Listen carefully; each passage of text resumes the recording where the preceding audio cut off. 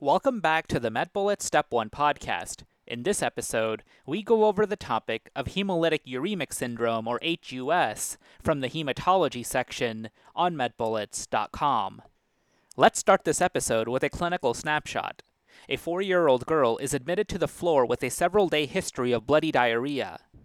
Other members of the daycare she attends also had bloody diarrhea. She is irritable and lethargic. Her skin has also turned slightly yellow. Her arms have multiple petechiae.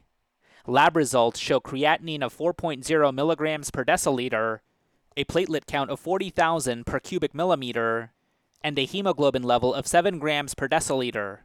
A peripheral blood smear shows schistocytes. This is a case of HUS.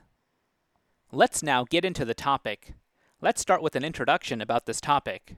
HUS is a syndrome commonly seen in children. It is most commonly caused by Escherichia coli 0157:H7 or EHEC or EHEC. This causes acute diarrhea, and it is due to Shiga-like toxin, which involves cytokine release causing HUS. Note that this does not invade the GI mucosa. When you compare this to the Shigella species, the Shiga toxin in the Shigella species also involves cytokine release causing HUS, but does cause GI mucosal damage. And finally, note that strep pneumoniae infection can also cause HUS. The classic triad of HUS is thrombocytopenia, which occurs first, then non-immune microangiopathic hemolytic anemia, which occurs second, and acute renal failure, hence uremia in the title, which occurs third. Note that this condition is similar to TTP, but without fever and neurologic symptoms. With respect to the pathogenesis, the toxin causes cytokine release, which causes damage to the endothelium. Microthrombi form at the site of damage. This consumes the platelets, causing thrombocytopenia. Intravascular mechanical hemolysis occurs, causing schistocytes, and the microthrombi decreases the renal blood flow, causing acute renal failure. With respect to the epidemiology, this condition is most commonly seen in children. It occurs in those who are exposed to E. coli through raw or undercooked meat, unwashed vegetables and fruits, and animals at the petting zoo. Let's now discuss the clinical presentation, including symptoms and physical exam findings of HUS.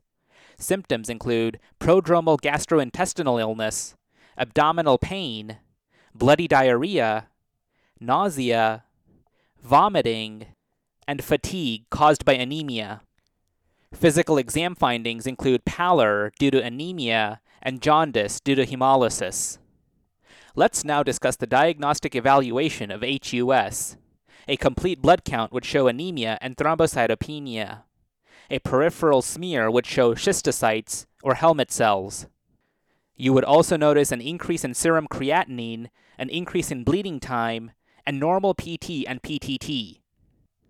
In terms of a differential diagnosis, the main differentials would be sepsis, TTP, and DIC.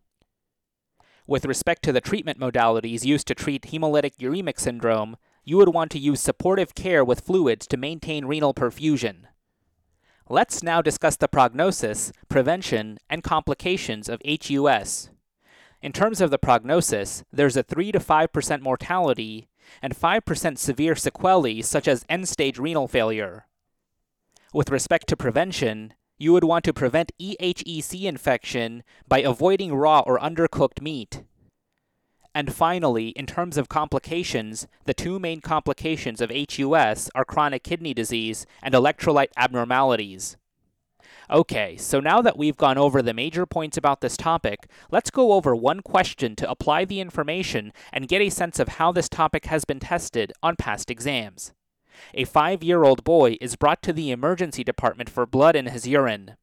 This patient reports having painless hematuria today for the first time. The father denies any trauma, abnormal discharge, dysuria, frequency, conjunctivitis, or recent upper respiratory infections. His father is worried as he seems more lethargic than usual. His past medical history is unremarkable except for an episode of diarrhea and abdominal pain 5 days ago. On physical examination, the patient is afebrile but is otherwise unremarkable except for skin findings showing small pinpoint patches.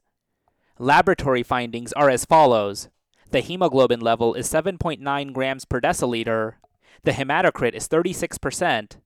The leukocyte count is 7,400 per cubic millimeter with normal differential, and the platelet count is 10,000 per cubic millimeter. The serum results are as follows. The sodium level is 137 milliequivalents per liter. The chloride level is 97 milliequivalents per liter. The potassium level is 3.8 milliequivalents per liter. The bicarbonate level is 25 milliequivalents per liter. The BUN level is 8 milligrams per deciliter. The glucose level is 117 milligrams per deciliter. The creatinine level is 1.5 milligrams per deciliter. The thyroid stimulating hormone is 4.1 microunits per milliliter. The calcium level is 9.2 milligrams per deciliter. The AST level is 16 units per liter. And the ALT level is 15 units per liter. What is the most likely explanation for this patient's symptoms? 1. Deficiency of Adam TS13. 2. Infection with Campylobacter jejuni. 3. Infection with Escherichia coli 0157:H7 serotype. 4. Prerenal acute kidney injury secondary to dehydration. Or 5. Presence of anti-GP2B and 3A antibodies.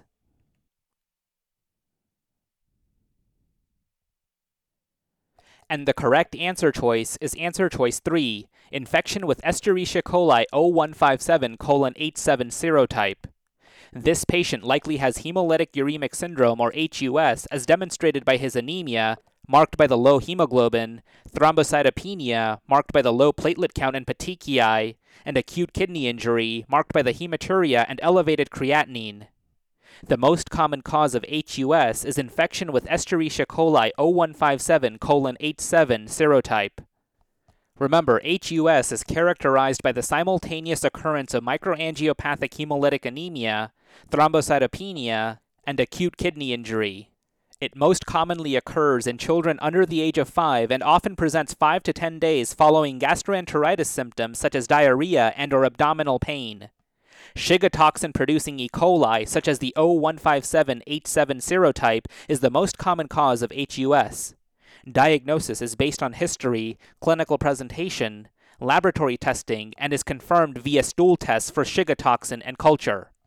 Treatment involves plasmapheresis. Let's now review the incorrect answer choices. Answer choice 1, deficiency of Adam TS13 is the pathogenesis of thrombotic thrombocytopenic purpura, which presents with fever, neurologic and renal symptoms, thrombocytopenia, and microangiopathic hemolytic anemia. Answer choice 2, infection with Campylobacter jejuni can cause diarrhea and abdominal pain. It is associated with Guillain-Barré syndrome, which presents with ascending paralysis. Answer choice 4, prerenal acute kidney injury secondary to dehydration is possible given this patient's recent diarrhea. However, this would not explain the patient's anemia and thrombocytopenia. And finally, answer choice 5, presence of anti-GP2B and 3A antibodies are the pathogenesis of immune thrombocytopenia. Patients have isolated thrombocytopenia with increased megakaryocytes on bone marrow biopsy. In summary, Escherichia coli 0157:H7 serotype is the most common cause of hemolytic uremic syndrome, which presents with microangiopathic hemolytic anemia, thrombocytopenia, and acute kidney injury. And that's all for this review about hemolytic uremic syndrome. Hopefully that was helpful. This is the MedBullets Step 1 podcast, a daily audio review session by MedBullets, the free learning and collaboration community for medical student education. Keep in mind that these podcasts are designed to go along with the topics on medbullets.com, and in fact, you can listen to these episodes right on the MedBullets website or mobile app while going through the topic. If you've gotten any value from these MedBullets Step 1 podcasts so far, please consider leaving us a 5-star rating and writing us a review on Apple Podcasts. It will help us spread the word and increase our discoverability tremendously. Also, if you are not already, be sure to follow MedBullets on Facebook, Instagram, and Twitter for daily high-yield content. Thanks for tuning in. We'll see you all tomorrow, right here on the MedBullets Step 1 podcast.